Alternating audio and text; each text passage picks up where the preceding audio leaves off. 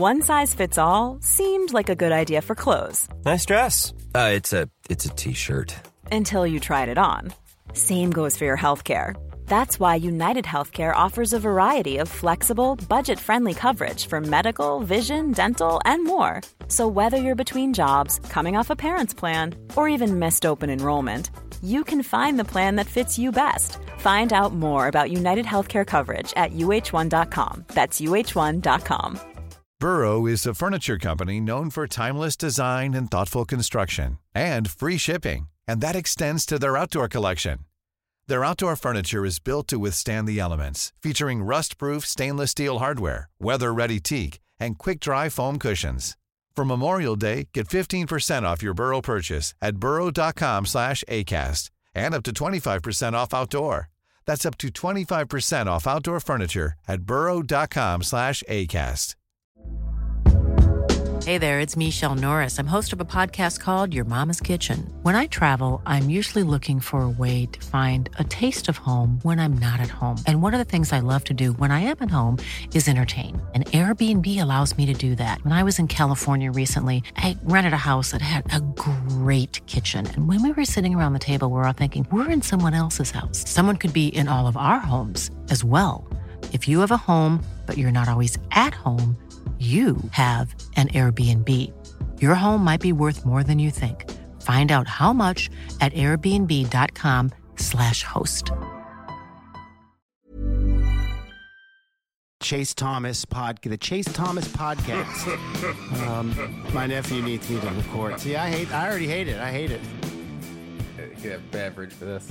Uh-oh. He's got a beverage. What does that mean, folks? We're live, and Matt Green had to take a sip of water because this is our first college football week 1 recap show here on a Sunday night, a holiday Labor Day weekend where college football is back in full bloom after an appetizer last week. We are back, and that means fellow University of North Georgia alumni Matt Green is here on the Full Ride on the Chase Thomas podcast, where I'm still the aforementioned Chase Thomas, joined by the aforementioned Matt Green. Matt, good evening, sir. How are you?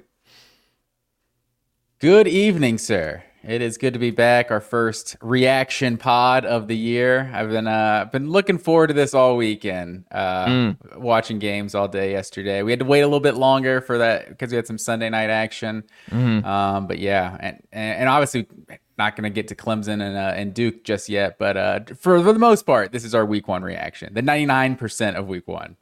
Absolutely. And Duke Clemson, I mean, thankfully this will not be a trend of the Monday game. So we being a game behind. So we'll update the pick'em and all that once we get there in the midweek show. But don't forget, folks, on Sunday nights we tape these the recap shows. So look out for those on your morning commute on Mondays.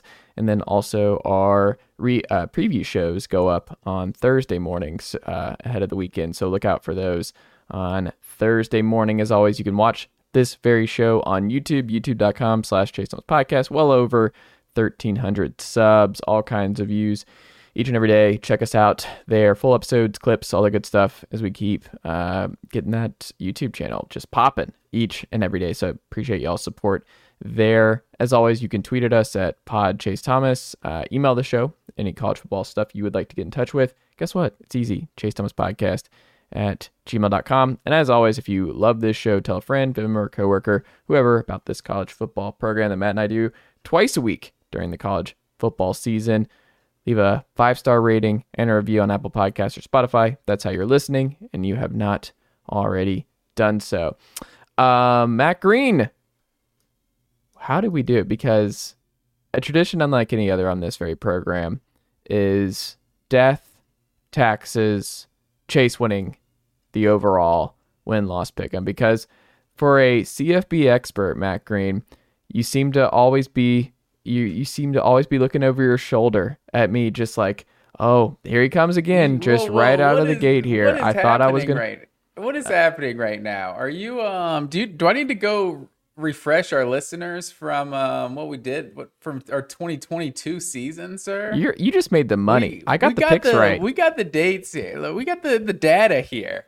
Let me see here. So last year, let's refresh our listeners. Overall last year, by one game, Chase Thomas, 101-55 to my 156.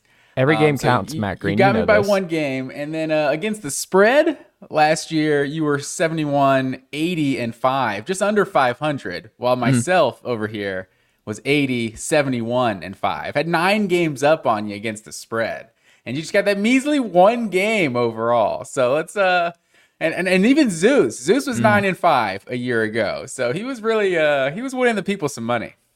There you go. Shout out to Zeus always. Even on this fine holiday weekend. Matt Green, before we get into what happened this week, we're going to kick things off with LSU and Florida State because that just happened, and that's the freshest on both of our minds right now. But what is your green line stat of the weekend as we get back into the full-fledged Mike Bobo is killing my team's offense part of the year? I'll have to save the green line stat of the week for the Florida-Utah, but Florida State, just watching that one, that was the game that I really had, I think, the least like of a knowing what was going to happen. I think both of these teams, like Norvell, like just with the way they hit the portal this year, like we just didn't necessarily know what they were going to look like. Like Jordan Travis was really good down the stretch against some kind of bad teams, and obviously he's kind of had to be their offense. Not to steal your line, I'm going to give you credit for it, but that text you sent me earlier tonight that he's a combination of Auburn Bo Nix and Oregon Bo Nix, I feel like I kind of know exactly what you're saying. Like there's something about him I feel like that's a little missing that I feel like I'm not necessarily like, obviously he just had a great game versus LSU, don't get me wrong. But I'm not like, oh, he's the Heisman front runner now. Like he's best player. I feel like exactly kind of how I did before the game as I did after. I feel like just Florida State as a team is a lot more impressive to me than I was kind of expecting. Like LSU just doesn't look improved. Like for this being year 2 of Brian Kelly, I was kind of expecting like just another level for them to hit. And Jaden Daniels, I mean, he was under pressure the whole game, but I don't know. I feel like he's still not that guy. Like if everything's right around him, he can do it. But LSU is getting absolutely blown up on the offensive line. Him getting speared running up the middle in that one play, like I texted you too. I was like, Jaden Daniels is not surviving this season. Like he also got banged up and missed time last year. Like that still hasn't been cleaned up. The dude's just not very big, and he invites contact, and it's just that can't continue. And he got roughed up, and the front 7 for Florida State is legit, and their defensive line with Verse and Peyton on the edge was fantastic. And on the flip side, Harold Perkins at inside linebacker is insane. Like, how is this guy not on the edge? I don't understand, like, who you could make the case is the best player in the game itself, the game wrecker, and he's not on the edge. And Matt Miller of ESPN, who's been on this program, made the tweet of like he needs to go to Matt House and LSU staff and be like, look at what edge guys make in the NFL and look at what off-ball linebackers make in the NFL. Like I am losing money by getting moved to help this team because y'all have a depth issue at inside linebacker. It's to be fair, I don't know like he needs to be on the edge. Like I don't know why your best player is not on the edge. You saw, but I think that's what he was coming out of high school. So I think this was kind of like, okay, he's going back to what he was like recruited to do. But I'm with you. Like I mean, not saying he like disappeared in this game, but I don't remember Harold Perkins having like hardly any impact on this game. And this man single-handedly won a couple of games, it felt like, for them a year ago. So yeah, it's just the impact you can have as that pass rusher and just getting after the quarterback, like clear, like it looks like, I mean, it's just one game, but it looks like that's just where he's going to have a bigger impact on the defense. Like, well, I don't know. I'm questioning it too. And then on the Travis front, like he got away with some crazy stuff in the first quarter. He had some crazy balls that should have been picked, and that one inside the 10, on his own end zone. Yeah, that was terrible. Like that could have changed the game for sure. And that's where I got you just jot down, you're like, that's an Auburn Bo Nix play. And then he had some other beautiful balls like the Keon Coleman. Like they just did so well in the portal, and they've done so well, Mike Norvell's staff. Jaheim Bell having a big one late to kind of clinch that, to put him up 3 scores. Keon Coleman's a dude. Like he is going to be a problem. Johnny Wilson had some big drops, but as Bud Elliott alluded to, it's been just, that's the Johnny Wilson experience. He had like I think he had like a 9% drop rate in high school or something. So it's just something that for whatever reason, he's always had drops, and it's just something you live with him. But he also had a lot of big plays. They're physical. They weren't able to run the ball as much as you would like in this one for Florida State, but Travis, I thought, got better as the game went on. But also, let's just go ahead and point out, LSU was winning 17-14 at half. They got outscored in the second half, Matt Green, 31-7. They end up winning 40. Like, that was... And the 7 was with a minute left in the game, just down garbage 4 time. touchdowns. Like, yeah. The halftime adjustments by Mike Norvell and his staff, I mean, just a completely different game, because I thought this was going in a direction where LSU was going to break away going into the second half, and it went completely against that, and Florida State deserves all the credit in the world on that front. Yeah. And then go ahead. Oh, go ahead. I felt like the first half felt just like last year's game, where it's like I'm still not sure if I'm watching two college football playoff contenders or if I'm just seeing two evenly matched teams. It's just, like you said, Wilson dropped multiple passes early. It felt like there's multiple drops on both sides. LSU muffing the punt. It's like both teams were just a little sloppy. So it was like fun, just like last year's game was, but you didn't know how good these teams are. I feel like I still don't know how good LSU is, but Florida State actually, like, I think this was the biggest hurdle, in my opinion, of them keeping them out of the playoff, because now it's like, obviously it's 12 game schedule, but you could lose to Clemson and then beat Clemson and potentially be like a one-loss ACC champion. Like that loss to an SEC team that maybe LSU is with SEC champion or whatever happens, but that loss hanging over you from another conference, like that's not there now. So their schedule, we know the ACC. Oh, we don't know the ACC because it's just some teams are just so unpredictable. But I think with what this schedule looks like, I mean, they're definitely a step closer to the college football playoff after tonight. I mean, let's just see what they do at Clemson. Like, that's the whole thing. Everything with Florida State, let's see if they can get over the Clemson hurdle and on the road. And let's see what Clemson looks like on Monday night. Because I think they're just another team that I'm very fascinated to see how they look against a good Duke team on Monday night. But kudos to Florida State. Big win. AP had this, Matt Green. LSU allowed 45 points against Florida State, tied for the most allowed in a season opener by an AP top 5 team in the poll era since 1936. It is also the most allowed in a season opener by an AP top 5 team since number 5 Oklahoma in 1968. The big thing too here for me, LSU now can't lose another game. LSU, like in the 14 playoff era, no 2-loss teams ever made the playoff, and LSU would be fighting history here. They win the West last year.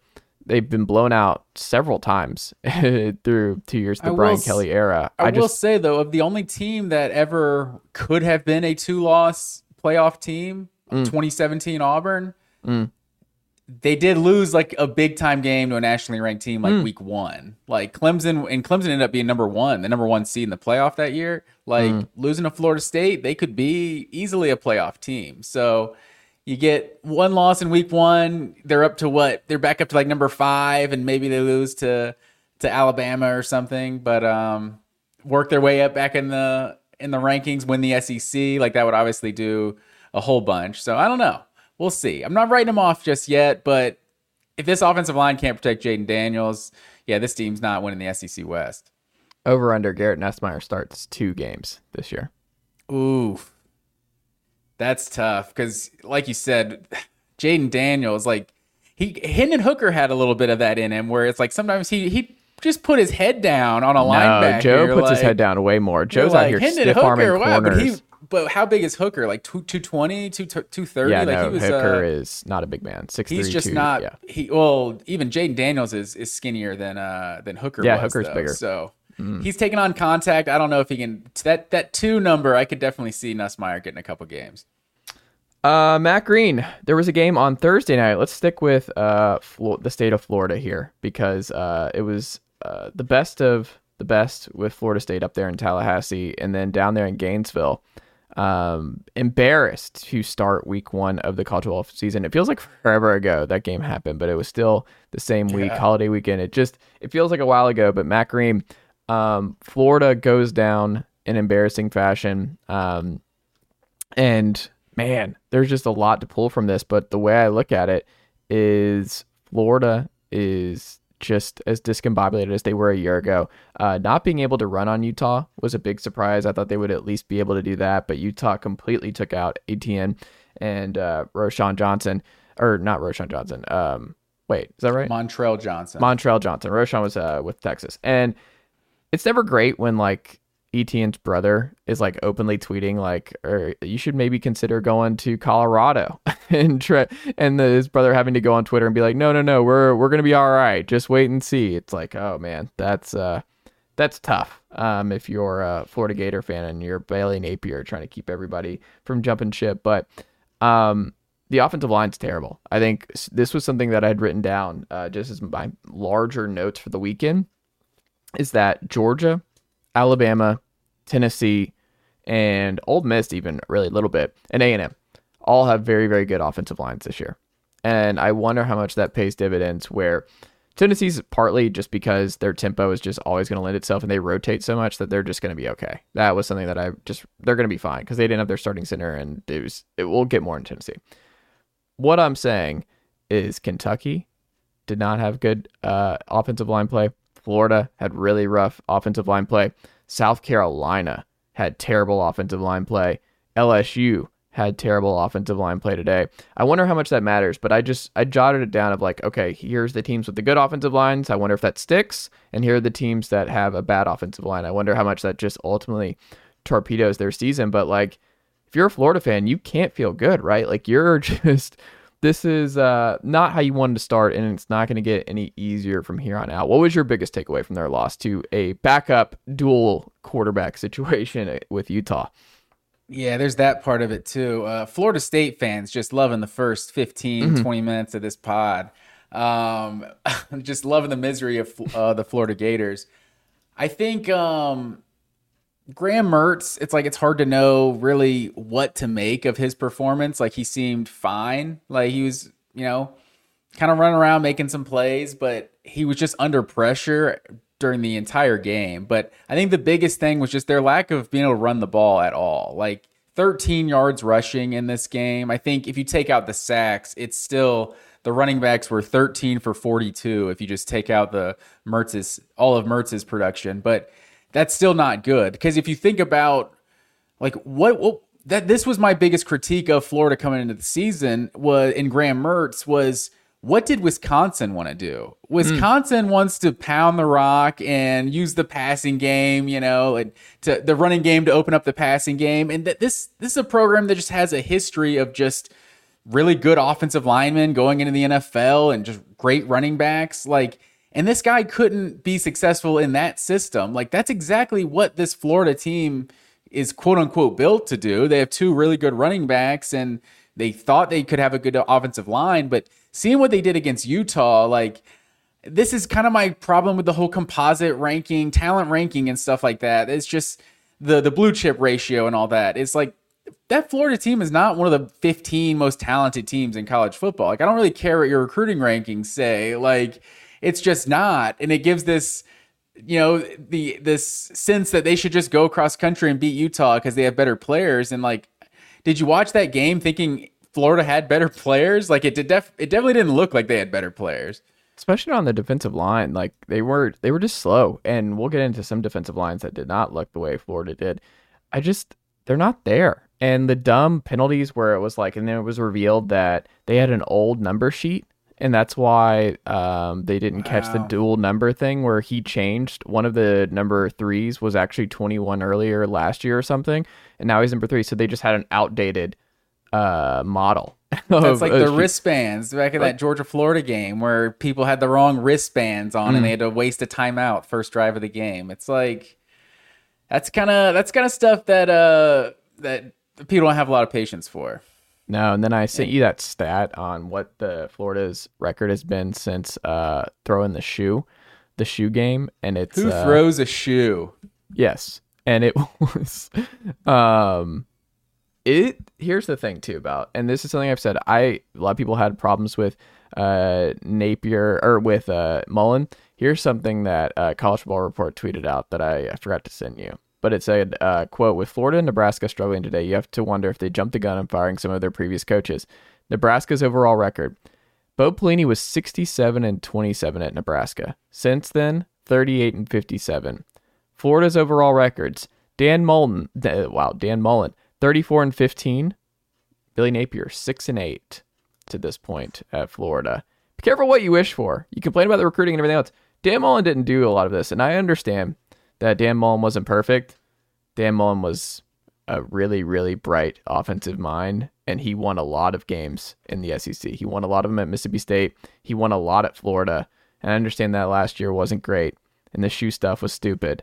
But like, this was a team very close to the college football playoff at one point at the end of his tenure, and I wonder where this is going. But it goes back to our thing. Unless you're, for whatever reason, if it's not Urban Meyer or Steve Spurrier or one of their disciples in Dan Mullen, it just doesn't seem to go well at UF. So I'm not saying their season's a wash, but there's a reason we saw on Thursday night why their over-under was the second lowest in the SEC coming in to this year. I think myself included, a lot of people just kind of had this perception that it's Florida and they're going to go to a bowl game. It's Florida. And I'm not sure. I think the silver lining is that Utah could conceivably be the second or third best team on Florida's entire schedule this year. But obviously Florida State, after watching them tonight, I think Florida State's definitely one of those best teams, and obviously Georgia, and they're going to have to play LSU and a whole bunch of other teams, Tennessee. But yeah, so it's a loaded schedule, but I don't know. It's definitely tough. Florida fans are down bad, I think, after that first one. For sure. Let's hit on the Georgia situation, Matt Green, before we get too far down the rabbit hole, because people are going to, the loyal listeners here want to hear our Tennessee and Georgia takes here. So I don't know if I irritated you yesterday when I was sending you the updates of what was going on with the Georgia Bulldogs, your team, the Georgia Bulldogs, Matt Green. They take care of business against UT Martin, a team that the University of Tennessee smoked a year ago by a bigger margin, had less problems with a year ago than what we saw from this group. Ty Simpson's father, I believe, coaches those Skyhawks, backup 5-star quarterback at Alabama, if I recall correctly. But Matt Green, a lot of talk about Carson Beck's play, a lot of talk about Mike Bobo, a lot of Georgia fans just going through just all kinds of emotions after winning back-to-back national titles and seeing some uneasiness, seeing some growing pains on this offense. The thing that stuck out to me, just going through this with Georgia, is I jotted down, it was 7-0 Georgia with 4 minutes left in the first half. And I understand they stayed vanilla, a lot of base stuff. Kirby's not going to show a bunch of new wrinkles and all this stuff. You can still blow out a team in the first half if you're Georgia and not unload all what you're going to do. There is something to be said where it's not time to hit the panic button, but to be up 7-0 with 4 minutes left in the first half against UT Martin when you're Georgia. And the thing about Georgia now has to understand is they're in a different world. They're judged differently. You're one of the 3 premier programs in the sport. Like, you have you, Bama, and Ohio State have a different level of talent than everybody else, generally speaking, over the last 5 years. So you're judged differently. When Ohio State struggles to put Iowa away, they are judged, or Indiana away, they're judged differently. If Alabama did not take care of business against Middle Tennessee State, they're judged differently. If Jalen Milroe doesn't ball out, they're looked at differently.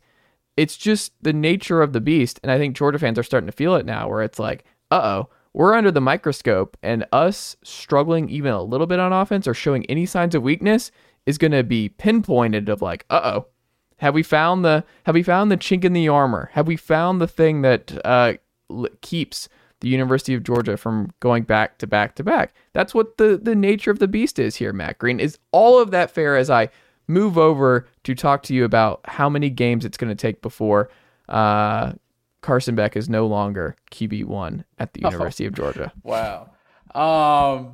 First of all, with 4 minutes left in the second quarter, it was 14-0. No, he scored in that 4 minutes. Scored around 4 minutes. That's what I'm saying, yeah. But do they stop playing football games with 4 minutes left in the second quarter? Or do they play all 60 minutes? And over 60 minutes, I mean, I just look at the final box score, right? The score was 48-7, and Georgia had 559 yards of total offense. Like, I want to tell these Georgia fans that are, if these quote unquote these Georgia fans you talk about that are so displeased, Georgia's not going to win 65-7 every game like they did against TCU in the national championship. It's not going to happen. So if we're disappointed about 48-7, like, we're doing something wrong. It also should have been 48-0 because that touchdown that they caught in the corner of the end zone, the guy with the one hand, it was a great effort, but he was definitely bobbling it and then went out of bounds. So it should have been 48-0.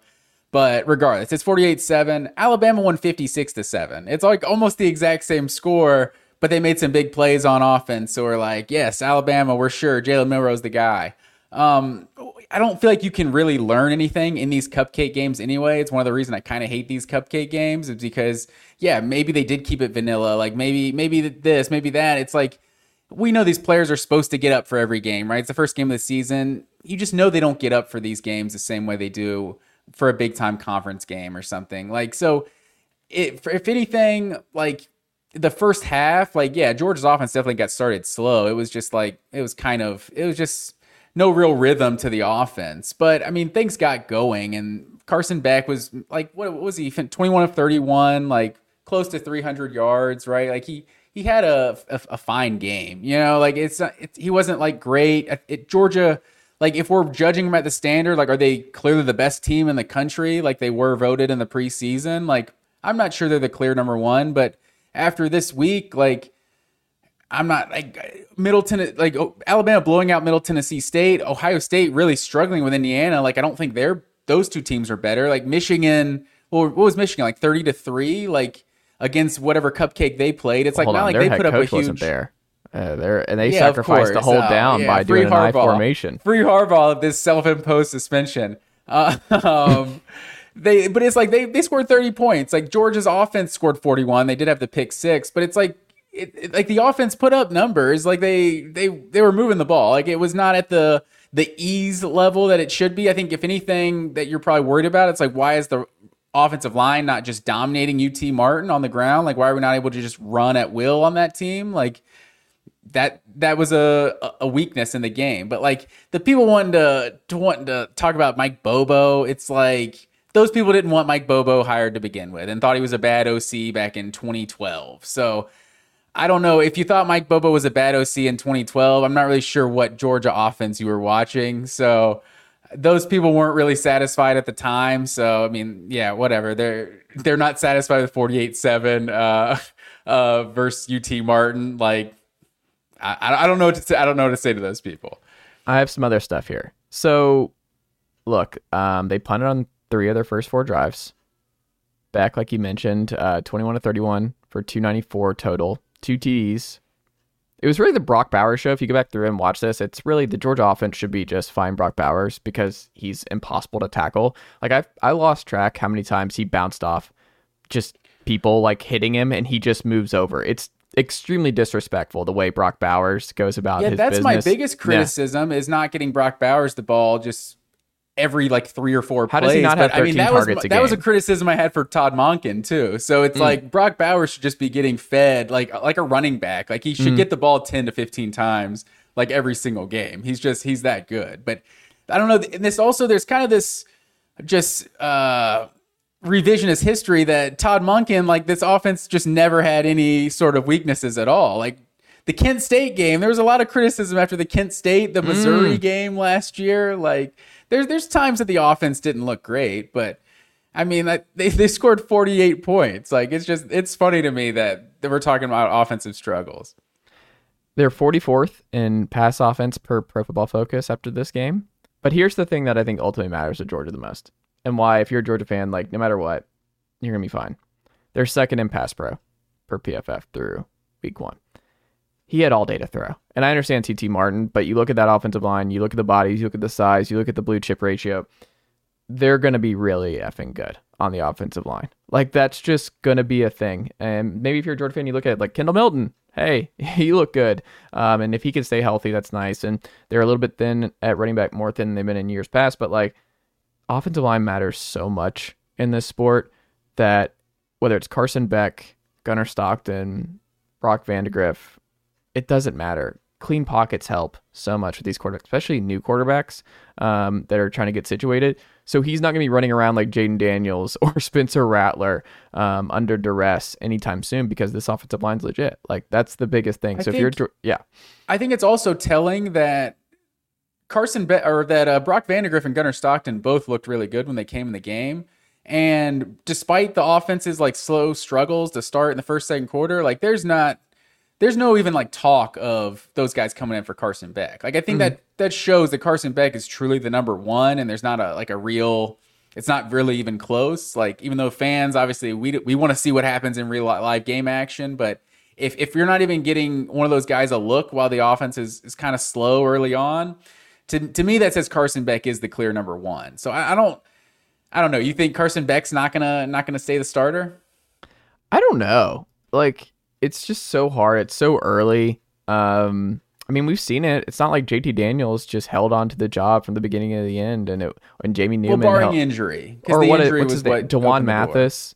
I mean, we've seen it before in the last couple of years at Georgia. It's not like DeJuan Mathis didn't hold on for 2 whole quarters. Well, that's what I'm saying. Like, I'm just saying it's not unprecedented that they go a different direction, especially a quarterback room that is as loaded as Georgia and as much competition that Georgia has, that, like, I don't know, it wouldn't blow my mind. I wouldn't bet on it that they go a different way, but like, would it surprise me if Carson struggles more or Carson gets banged up and they go to a different hot hand and he's just better, and they just ride that and Carson never gets back into the lineup? No, that wouldn't surprise me at all, if that's the way Georgia operated. So I don't know. We'll see. I think we won't learn anything for a while. Let's see what he looks like against South Carolina in a couple weeks and go from there. But I don't know. I think it's not a real problem, but I just welcome the return of Georgia fans, a large subset of Georgia fans upset at the return of Mike Bobo, because they are going to blame any and all struggles, as Graham Coffey tweeted out, where he said 30 minutes into the new season and the word Bobo has appeared in my mentions roughly 100 times. It's not going anywhere. Fans are going to be upset about this for the foreseeable future. I'm a Georgia fan and I love Georgia fans, but their track record on some of these things isn't necessarily the best. Like, I heard a lot of things turning against your own kind.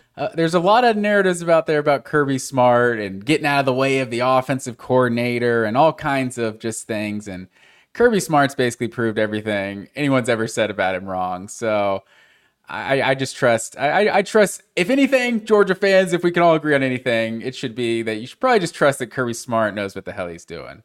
Somebody on Twitter, Dog 34, calling a draw play with 20 seconds left and no timeouts is why everyone hates Mike Bobo as OC. That is the one play of like the whole game that it's like I hate being the armchair quarterback that's like secondhand play calling. Like, yeah, draw play. Everyone loves to criticize the draw play. Like Georgia hasn't run the hell out of some draw plays to success at times too, and hitting on screen passes. It's like Todd Monken was killing screen passes all day. Like, so it's hilarious the things that fans choose to criticize for and criticize specifically Mike Bobo.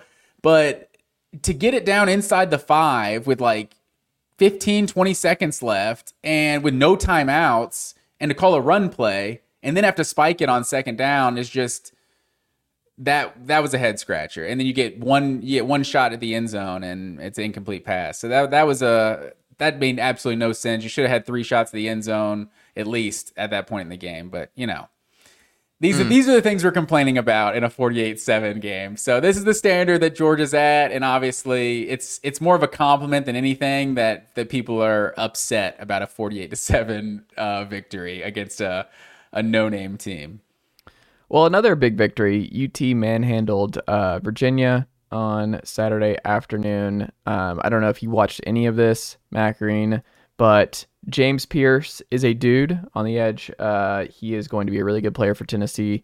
True sophomore, has had all the talent in the world, and he took full advantage of that Leo spot today. And Tennessee is able to rotate. Their third down pass rush of Tyler Barron, Omar Norman-Lott, and Amari Thomas. How many times did we say Pierce. Cheetah during this broadcast? They were all about this.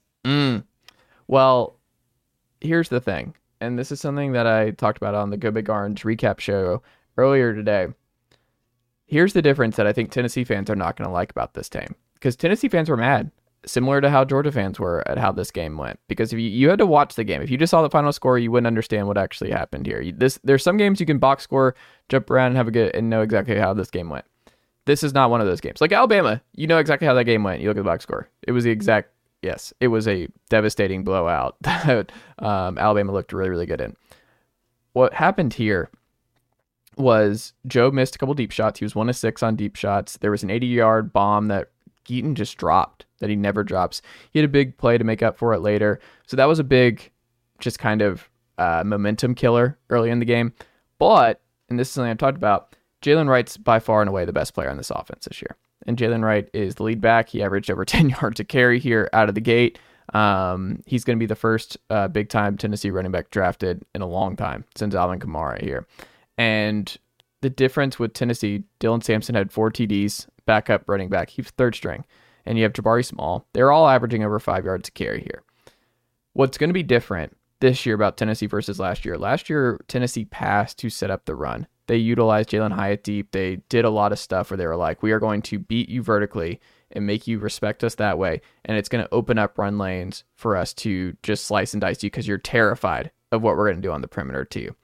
This year, Heupel's had to adjust because the best player on this team now, and the most terrifying player on this team, on offense at least, is Jalen Wright. Jalen Wright is going to gash you. Dylan Sampson's going to gash you. This Tennessee running back room is loaded, and they are going to run at you until you prove that you can stop them. So it's like, if you want to be scared, you want to be outside the box, you don't want to load to the box, we're going to run it down your throat. And that's what we saw. And I don't think you're going to see as many fun deep shots and as many fun just like Tennessee's just passing all over everybody like we saw a year ago. I think you're going to see a lot of ground and pound from this group. Joe Milton had a lot of QB design runs. He stiff-armed a corner into the ground at one point in this game. He had 2 rushing TDs.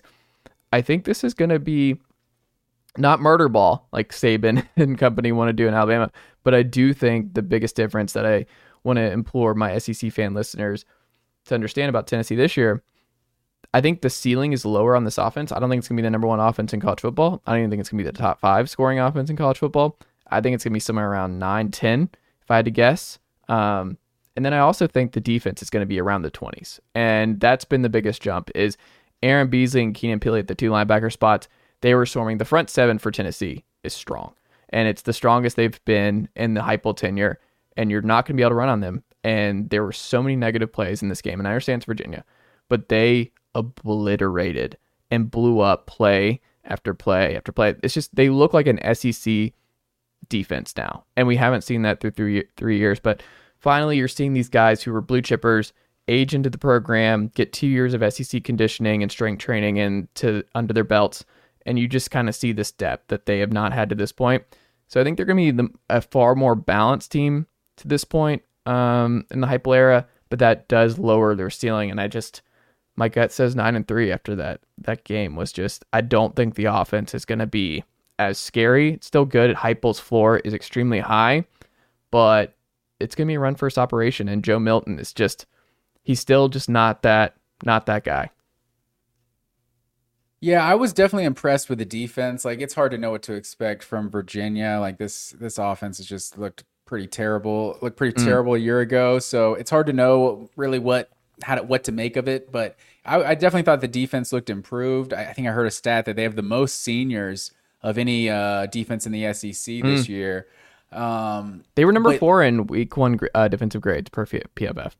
Yeah, so I mean they look pretty solid, but you look at, and you kind of made this point with Joe Milton. I feel like it's kind of like a DJ Uiagalelei thing, where how Taj Boyd and Deshaun Watson and Trevor Lawrence were all such willing runners. It's like DJ Uiagalelei, it's like he had the skill. Like I saw him do it when he was Trevor Lawrence's backup, but he just didn't have that mentality as when he was the starter, it seemed like, to really be a willing runner. Like if Joe Milton is able to give something to this Tennessee rushing attack, like anything at all, like just kind of to maybe just for nothing else, just keep a team honest on a zone read or something. Like that's a huge element that I think we're not necessarily anticipating him bringing. So if he can do a little bit of that, like he doesn't necessarily have to be the same passer that Hendon Hooker is. Obviously, he's got a cannon, though. We all know about, like, that's where his true gift is. It's just, can he be more accurate with it? He was not great when he was blitzed. He was 6 of 10 when blitzed, 5 yards per attempt, 1 of 6 on deep balls. He was much better with play action in this one. I don't know. We'll see. My gut, I mean, he completed 70% of his passes, and another thing where Chase is right. I said Joe Milton would be accurate this year, and he wouldn't throw picks. So people who were nervous about this, I'm like, that's just not going to be the case in year 3 in the Heupel system. Now it's surprising me for what I watched of this game for you to say that you still don't think he's the guy. Like, you don't think your opinion didn't improve of him after this first game? No, I think it's more of like they know that Jalen Wright's the best player on this team on the offensive side. And I think they know that this offense is going to start with Jalen Wright. Last year, the offense ran through Hendon Hooker. Like, it was Hendon Hooker was the maestro here. This is not Joe Milton is the maestro. This is we're running it down your throats, and then Joe will air it up. Joe is going to air it out over the top when teams have to respect the run. They're like, we're tired of getting gashed by Jalen Wright and company. And then Joe. If Jalen Wright is the best player on this offense, like, to me, that means Tennessee's going to be better than expected offensively, assuming that's not a bad thing for Joe Milton. Like, if it means it's because Joe Milton can't complete a pass, they got to go to the running back, obviously that's a bad thing. But if he can still be good for a 50-yard bomb once a game or something like that, like, I would think their offense is even more dangerous than he's absolutely good for that. I'm not saying that's not going to happen still. I'm just saying it's not like last year. It was bomb after bomb after bomb. And they were that was their starting point. They were looking for those deep shots right away. I don't think you're going to see that from this group this year, is my guess. But we'll see. We shall see. We shall see, Matt Green. UNC pulls away from South Carolina late in this one. They get 9 sacks on Spencer Rattler and company.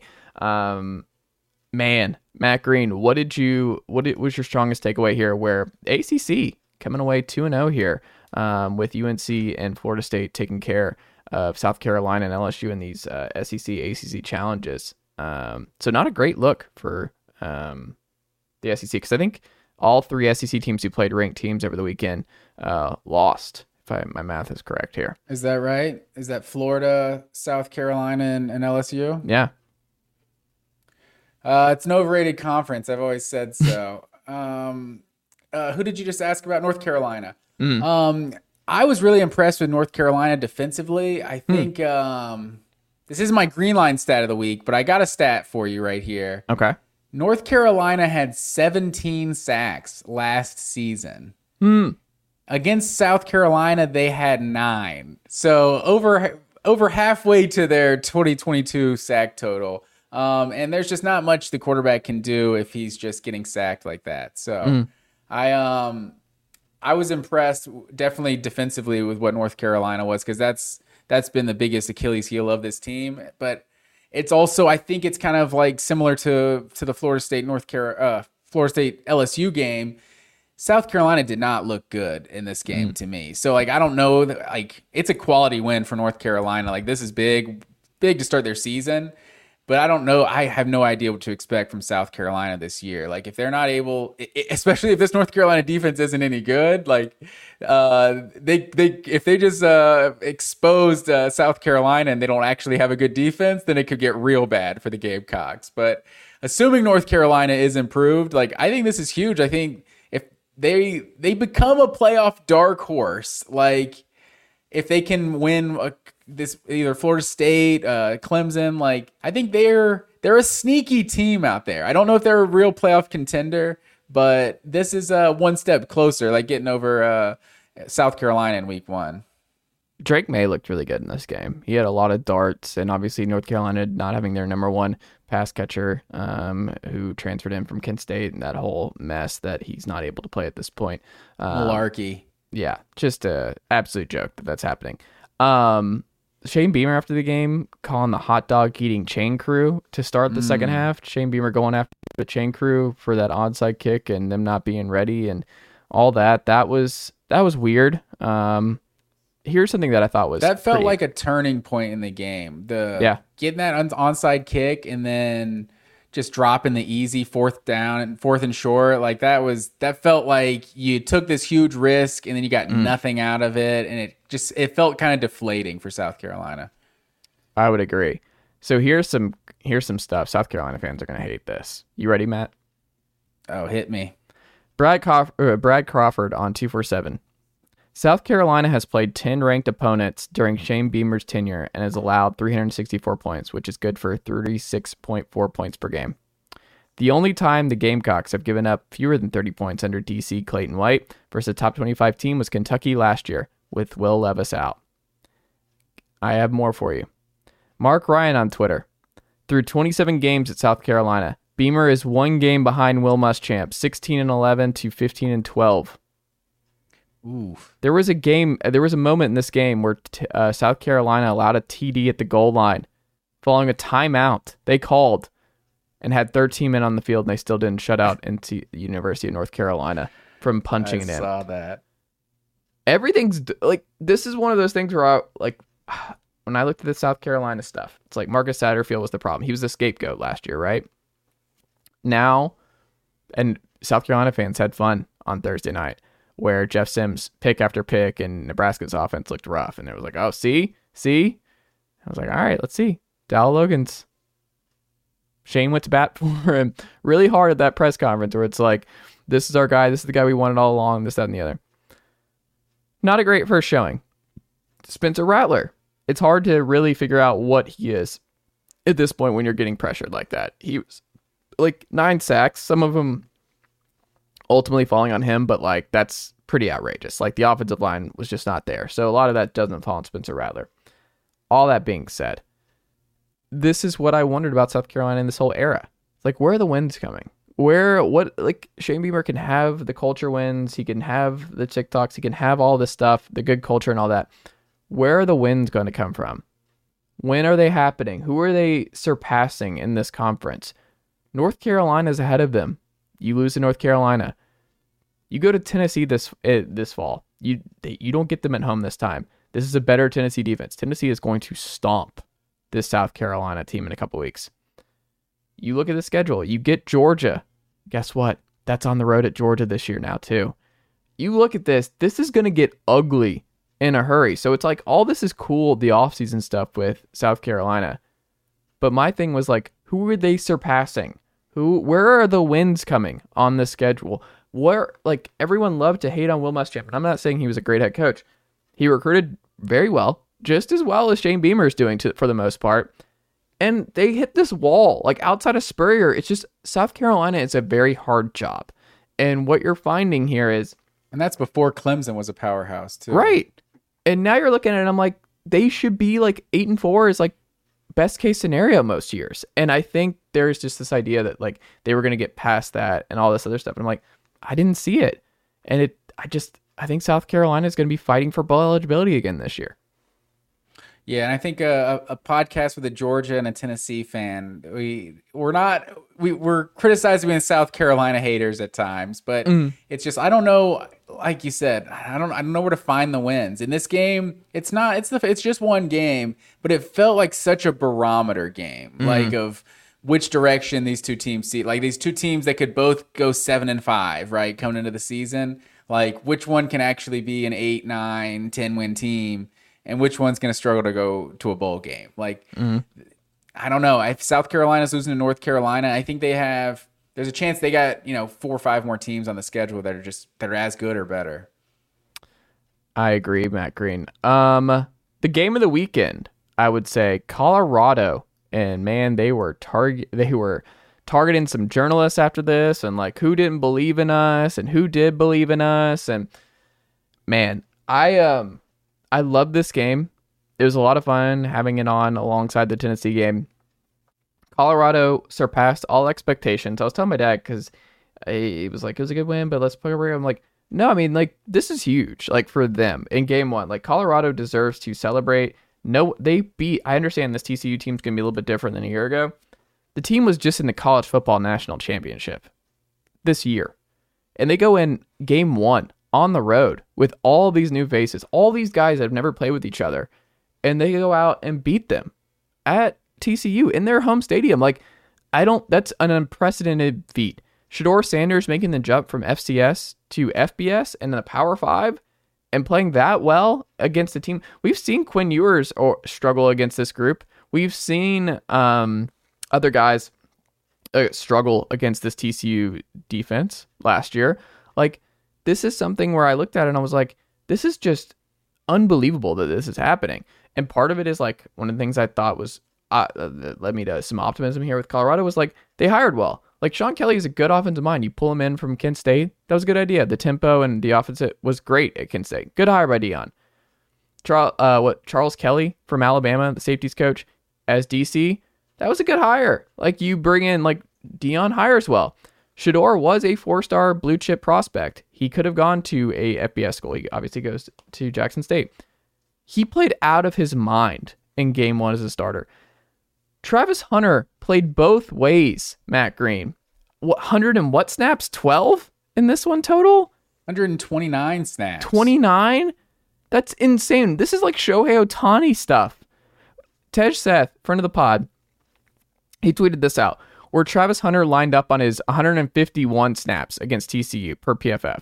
Wide receiver, 39 times in the slot, 28 times at the wide corner spot, 81 times at the slot corner spot, just all over the place. Like, you just look at this, and he was in the slot corner. He was on the outside corner. He was in the slot wide receiver. He was an outside wide receiver. He had a big interception in this game. He had a big touchdowns in this game. Like, Travis Hunter was just like the best player in college football right away. Like, it's just, you look at all of the different varying things, and the one thing I will say, you have to pump the brakes. Where now people are like, oh, could they go to a New Year's Six? Could they be Pac-12 dark horses? I'm like, I don't know how sustainable it is that Travis Hunter plays this many snaps every week in the Power 5 level. I don't know. It's like the Shohei Ohtani thing. I'm not going to say I know. I'm just going to enjoy it while it happens because it's freaking awesome and it's historic what we're seeing here. Travis Hunter playing both ways like this. Don't overthink it. Just enjoy that, like, Travis Hunter is a special freak athlete. Enjoy that Shedeur Sanders lit up a team that was in the college football playoff this time at the end of this past last year. And that's a huge thing that he did not have any growing pains there. Also, let's take it a week at a time. Like, it was exhausting to see the post-game stuff where I was like, all right, this is where you got to be careful because there's still 11 other games in the schedule. And yes, you beat TCU on the road. That's great. Just enjoy that. Don't go after, like, you didn't believe in us. Like, can you get to bowl eligibility first? Can we get there? Can we see if this depth holds up? Can we see if this all looks great week in, week out? That's what I'm saying. Like, I think they're going to go into Nebraska next week. I think Nebraska's going to win that game. Nebraska's defense is good. They're good right out of the gate, and it's a much bigger challenge than what we saw from TCU, I think, on that side of the ball. Colorado's awesome. Enjoy it. But from Colorado's side of things, I'm like, all right, let's hold off a little bit. But if you're a fan poo-pooing any of this, I don't understand it because it's the best story in college football right now. I feel there's a lot to unpack for what you said in terms of, like, their playoff contender status and all that. Like, if in terms of what they're going to be moving forward, like TCU moved the ball a lot on Colorado. Like, they had to get 2 like end zone, red zone picks like in this game. Like, TCU moved the ball a lot on this defense. So let's not like act like they're just. We knew TCU was kind of going to take a step back from a year ago. These people are kind of differing opinions on how good they actually were a year ago because they played a lot of close games. But with all that, this is an awesome story. Like, this was the best story of the entire weekend. Like, for just one game, like you're saying, like, I'm not going to compare him to Shohei Ohtani now. Like, Shohei Ohtani's doing stuff that's like hasn't been done in like a century. We don't see this. It's a Shohei Ohtani type we've thing. seen like Deion Sanders, we've seen Champ Bailey, we've seen Charles Woodson, and just different guys that have played on both sides of the ball. But it's definitely incredible. Like, because I'm not going to say I was like hating on Travis Hunter, but coming into the year, I was definitely on the let's pump the brakes. Like, I admittedly did not watch all of his snaps at Jackson State, but watching the Celebration Bowl, like, it's not like he was just a man among boys out there, but like seeing his first game playing for Colorado, like this guy was the best player on the field, like on the entire time he was on the field, basically. So that interception, like that's not just like, it's one thing. What do you have? 11 catches for 119 yards in this game. Something like that, yeah. And one of those catches, was a great like contested catch over the middle. But that pick he made, it's like that's also showing like that's an instinctual play. So it's like this guy's a smart player. He's just like a just gifted athletically. Because I remember watching some of his games for Collins Hill and thinking like, this guy's the best wide receiver like I've ever seen in high school. Like, does he even need to play defense? So I don't even know which side of the ball he's better at. Like watching early on, I feel like he's a better wide receiver. But that play at corner, like that's showing how good this guy is on both sides of the ball. Like is this man literally Deion Sanders? Like it's like the most ridiculous. It's like signing to play with LeBron James and turning out to be LeBron James. Like it's just the most insane thing ever. So I'm enjoying every minute of it. I feel like you said like Colorado. My comparison, if they feel like bat flipping in Major League Baseball, like some people love it and some people are just like, this isn't right. It's not the way the game's supposed to be played. And, this isn't how the game is usually played. But, this portal and NIL and all this stuff where you could just flip over a roster of 90 new players in one offseason. I can't wait for the Deion dumb team to try and do since this. He was 4 years old. Well, also, it's not even just them. It's like Texas State did this for a year with Jake Spavital. And they did this whole just transfer team, and it blew up. Like, there's going to be some dumb teams that are going to try and be like, oh, Colorado can do this.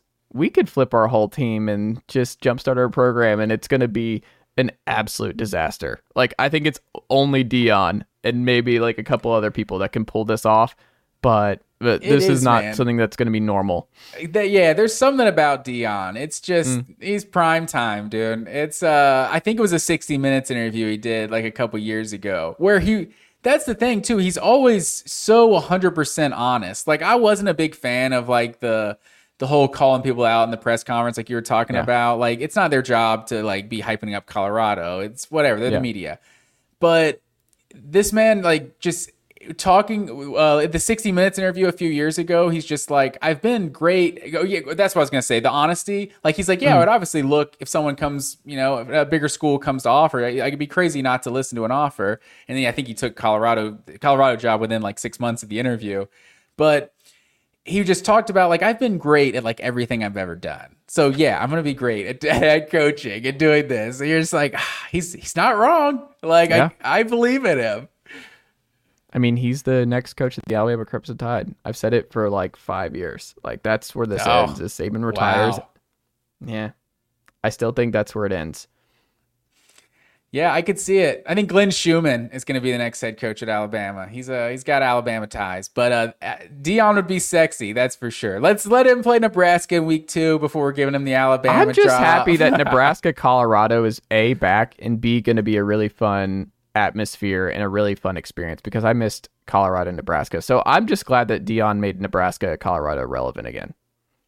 Yeah, that's definitely true. This is it's going to be fun if nothing else. A couple other big ones here. Matt Green, Ohio State struggled to break away. Kyle McCord not looking great as a whole here. Not really much to say. Indiana kept it close for as long as they could. Penn State, though, they took away the run game. West Virginia didn't really matter. Drew Aller looked sensational. And I ask you this, sir, following Penn State taking care of business right out of the gate here, I think Drew Aller looked like the best quarterback in the conference on opening weekend. What does that change for you, and what does that mean for the conference if Drew Aller sir, this changes nothing for me. I tried to tell people, Penn State, this team's winning the conference. West Virginia's a bad team. My biggest takeaway from this is that James Franklin 100% knows point spreads. He's paying attention. Why did they run that in at the end? They just they could have just needed 20.5 point favorite. They were what were they up 16? 30 seconds left. They could have just need the ball, game over. Get that extra touchdown there at the end. James Franklin, the Vegas's favorite coach through week 1. Wow. Okay. Washington blows out Boise. That was kind of a surprise that Boise really wasn't in that game at all ever. Houston beats UTSA again, this time at home in those sweet Houston Oilers type uniforms. So shout out to them for taking care of business at home. Can that be a permanent thing? Like, can we just do that? Like, just Houston, just change your colors to red and light blue. Like I feel like they could kind of work it in there anyway, because they're Houston Oilers, like the Houston Texans and Tennessee Titans. I feel like have this like little pissing contest over who gets to claim the Houston Oilers. Well, also, let's just make this clear: Tennessee Titans shouldn't do it. Like, it's so weird. Like the Oklahoma City Thunder, that organization. Yeah, but it's like obviously, we get the legality of it, but it's still effed up that you're doing it. Like those two things can both be true. Where it's like, no, you're not the Tennessee Oilers. Like, you're not Houston. Like, the Oklahoma City Thunder are not going to wear the Seattle Supersonics uniforms ever. Like, it's not going to happen. That is what it would be. It's it's so weird. Honestly, like the Ravens or the Browns like purchased the history from the Ravens at some point, right? Like, maybe they got it. Do they have to do that? The Texans have to purchase the Oilers stuff from the Titans. I wish. I feel like the good solution is just Houston Cougars. Just rep it. Just that's who you are now. I like it. Quickly on Bama, Milroe was 3 of 4 on deep balls. He had a very clean pocket. He wasn't pressured at all in this one, going through PFF and looking at his numbers. It was a really, really high PFF grade. He wasn't good in the intermediate stuff, so I'm just pocketing that one away. What happens when the deep stuff's not there and he's having to scramble and do stuff on the move. But Bama moves to number 1 in FPI following week 1. My thing, though, that if people are going to overreact to that, Matt Green, Alabama was number 2 in FPI last year. And we saw how that year ended. So, yes, Bama had a great opening week, took care of business. Milroe looked good. But, like, hey, we always knew they had the talent. They're going to remain somewhere in that 1 to 5 range in FPI all season long. But let's see what happens when Milroe is challenged. Let's see what happens when they're having to do stuff out of their comfort zone. That won't happen every week, but it's not... my opinion on Alabama, I don't think changed based on what we saw from Milroe in that group. Did it change you at all? Yeah, and obviously we're going to be as objective as possible as two people who think Alabama's taking a step back this year. Mm-hmm. But that's why you've seen The Big Short, right? Mm-hmm. And what's his name? Christian Bale's character, like, he's just taking losses after losses after losses because he bet against it. And eventually he's like, you just got to wait it out. And he starts everything starts swinging his way. Like, I feel like that's how, terrible synopsis of that movie, by the way. But that's how I feel like I have to be with this Alabama team. It's like, yeah, they're going to bully just about everyone they play because they're Alabama. And Milroe is not going to be challenged in a lot of these games, especially not Middle Tennessee State. Like, I don't know what we can really learn from that game versus the Blue Raiders, but they're going to dominate on the ground and make big plays against a lot of the teams they're going to play. The criticism of Alabama, just like we're talking about Georgia, it's at the championship level. Like, and so when they're playing those biggest games, can Jalen Milroe hit those tight windows and everything? Like, obviously, threw a beautiful deep ball, like a 50-yard touchdown in this game. And we see the kind of athlete he is, and that's what the comparison to 2017 Jalen Hurts comes in for me. Like, if he can be that kind of mistake-free guy and be such a impact in the running game. But that defense was just also a lot better than what Alabama's been the last couple of years. So I think that's the best case scenario, and maybe Milroe can be that. We only got like a game and a half of seeing him in true, like, as the quarterback for Alabama last year. And guys can get a lot better. But yeah, the Middle Tennessee State game, it's not going to make me now all of a sudden, yeah, this is the best team in the SEC. You still got to learn from some bigger games. For sure. Ole Miss, final thing, second highest overall offensive PFF grade. Ole Miss looked really good on both sides of the ball. I think Ole Miss, take the over if you did not already. I took it this year. I think Ole Miss is going to be sneaky good. Watch the Ole Miss tape from this week, Matt Green. Ole Miss is going to be good. I think I'm buying a lot of Ole Miss stock right now. just file that one away.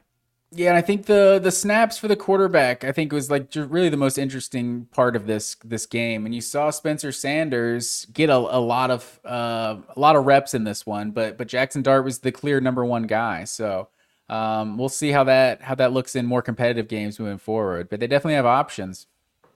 Absolutely. Well, that's all I've got, Matt Green. Also, shout out to the Texas A&M Aggies. They also look great. We're talking about some of these cupcake wins. Like, the offense is what everyone's worried about, and while 52-10 versus New Mexico shouldn't mean anything, with some of these 17 and 20 point performances they put up last year against some of their early cupcakes, this is what you're supposed to do in these early games. Yeah, I think A&M fans should feel very good about where the program is right now. And then tomorrow we'll see how Clemson looks with Duke, and we'll touch on that a little bit on this Wednesday show. Last thing I'll say, are you worried about the Ohio State Buckeyes after 1 week? No. That didn't do anything for you? No. Not really knowing what the quarterback situation is? I think that's one of the bigger storylines to me, because I think if Ohio State doesn't clear up their quarterback position, that really shapes what the Big Ten could be, and maybe opens a door for Penn State and maybe Michigan a third straight year. And like Ohio State, with what they have on the roster, I think they're the only team we really give respect to on an SEC level of having that championship level talent compared to Alabama and Georgia. If the quarterback position holds them back, like that kind of opens up a door in the Big Ten. That's fair. I'm not there yet. No, it's early for sure. We'll see. The only people who moved the needle was Penn State, where I was like, okay, Penn State's going to be a serious. I have one last note. We'll do this as a weekly tracker. Iowa Hawkeyes currently averaging 24 points per game. That is 1 point below the records or the goal for the season. So we will keep not a goal, an ultimatum. If he doesn't get it, you're fired. Contractual obligation. Yeah, 24-14 over Utah State. So if you're getting that 25 points per game, Utah State was supposed to be one of those 42 point outcomes. So we shall see. After week 1, they're 1 point shy of their goal. Not looking good there on the Brian Ferentz front. But yeah, Iowa front, I still think they're going to win a lot of football games. That'd be funny if they have this great year and they go 10-11-1 or whatever, and they make the Big Ten title game and they still have to fire Brian Ferentz because 23.5 points per game. My hands are tied. That would be ideal for Kirk Ferentz. It's like, someone else has got to make this decision. He's not going to fire his own son. Matt Green, always a pleasure. I'll talk to you in a couple days. Yes, sir.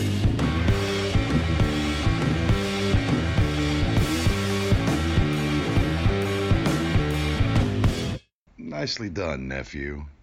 Chase Thomas Podcast. Hell yeah. Why don't more infant formula companies use organic, grass-fed whole milk instead of skim? Why don't more infant formula companies use the latest breast milk science? Why don't more infant formula companies run their own clinical trials? Why don't more infant formula companies use more of the proteins found in breast milk? Why don't more infant formula companies have their own factories instead of outsourcing their manufacturing? We wondered the same thing. So we made ByHeart, a better formula for formula. Learn more at byheart.com. Mom deserves the best, and there's no better place to shop for Mother's Day than Whole Foods Market. They're your destination for unbeatable savings, from premium gifts to show-stopping flowers and irresistible desserts. Start by saving 33% with Prime on all body care and candles. Then get a 15-stem bunch of tulips for just $9.99 each with Prime. Round out Mom's menu with festive rosé, irresistible berry chantilly cake, and more special treats. Come celebrate Mother's Day at Whole Foods Market. Support comes from ServiceNow, the AI platform for business transformation. You've heard the hype around AI. The truth is, AI is only as powerful as the platform it's built into. ServiceNow is the platform that puts AI to work for people across your business, removing friction and frustration for your employees, supercharging productivity for your developers, providing intelligent tools for your service agents to make customers happier. All built into a single platform you can use right now. That's why the world works with ServiceNow. Visit servicenow.com/AI for people to learn more.